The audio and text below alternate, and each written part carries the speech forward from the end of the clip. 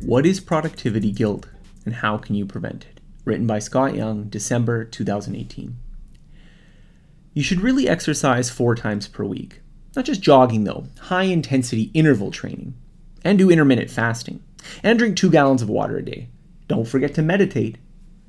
If you're not waking up at 4 a.m., you're missing the most productive hours of the day. Did you watch some television? Well, you could have been using that time for reading books. Not just popular books and novels though. You should be reading classics from Seneca, Aurelius, and Lao Tzu.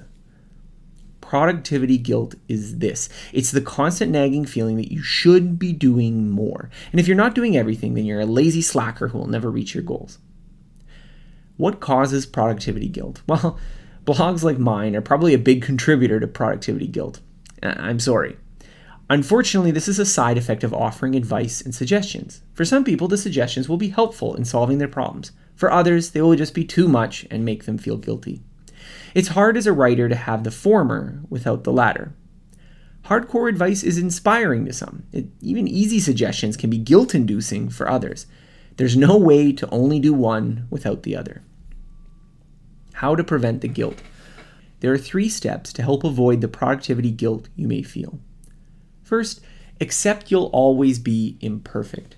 That's okay. Everyone is. Nobody, including me, does everything perfectly all the time. I've written this blog for over 13 years. There's over 1,200 articles, 1,400 at the time of this recording, most of which have offered some kind of advice or suggestion. Combined, that's way too much for anyone to be doing simultaneously, permanently. I go through phases where my habits evolve. Old ideas I wrote about get replaced with new ones. Not always because new is better than the old, but because I'm always changing, as will you. If you see instead that everything I've written is about a static, permanent part of who I am, then when you sum it all up, you'll get something that's probably unmanageable as a whole. 2, you shouldn't be your ideal self. The first step is realizing perfection is impractical. The second step is realizing it isn't even desirable. Usually advice is a direction, not a destination. This means that moving from where you are now in the direction it points will probably produce benefits. But if taking everything to its logical extreme or conclusion often isn't very good. Sometimes this can happen by simply stacking a lot of individually good pieces of advice that, if taken too far and too many, can start to have drawbacks. Consider the list of common advice at the start of this article. Each piece, on its own, is probably good.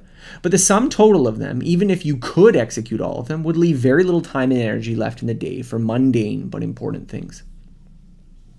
Other times, the ideal picture can be bad because while a marginal shift in one direction is helpful, a total shift in that direction is not. So spending less time on social media and communication platforms is probably good, but if you had 0 contact, that might start to create more social interference than the productivity it generated. 3, your starting point is always here. The real source of guilt, however, isn't because the standards imposed are too unrealistic or even undesirable, but because there's always a gap between how we see ourselves and how we would like to be. The right move is always one that pushes you a little, but takes you where you are as a starting point. That also includes your psychological strengths and weaknesses. So at the time of this essay writing, I had had a Twitter exchange with a few people who had been wanting to learn something new, but kept putting it off. You can see the guilt they felt, that they hadn't been able to make progress. But this is the wrong way to look at it. Yes, it would be nice if we were perfect beings with infinite discipline, time, resources, money, intelligence. But we're not. We're always starting as flawed people, trying to make things a little better for ourselves. So the question is never, what should I do ideally to solve this problem? Instead, it's always, how can I do things a little differently than last time for a little better results? Productivity is good. Productivity guilt is bad. Trying to improve ourselves is a good thing, but too much guilt doesn't help you do that. If you've been feeling a lot of guilt lately, here's a few things you can do. First, pick a few goals to work on, and maybe only one, and tell yourself it's okay not to work on other things. Second, stop comparing yourself to other people. Those people you admire also have flaws they don't reveal. Work on improving yourself, not feeling guilty because you don't see yourself reaching somebody else's standards. 3, separate the nice to have from the essential. Most advice is nice to have. It helps, but only a little. If you can focus on the essential things that matter for your few goals, then you can stop feeling guilty about everything else. Most of all, stop telling yourself guilt is good for you. Guilt does motivate, but it does so at high costs with a lot of side effects. You may not choose how you feel, but you can't possibly adjust it if you think that nonstop guilt about not doing enough is somehow an ideal state. Aim to be slow and patient instead, and you'll get the most results with a lot less anxiety. Thanks for listening to this episode. More episodes like this can be found by searching for Scott H. Young Podcast on Apple Podcasts, Google Podcasts, Spotify, SoundCloud, Stitcher, Overcast, and most other podcasting apps available on your smartphone.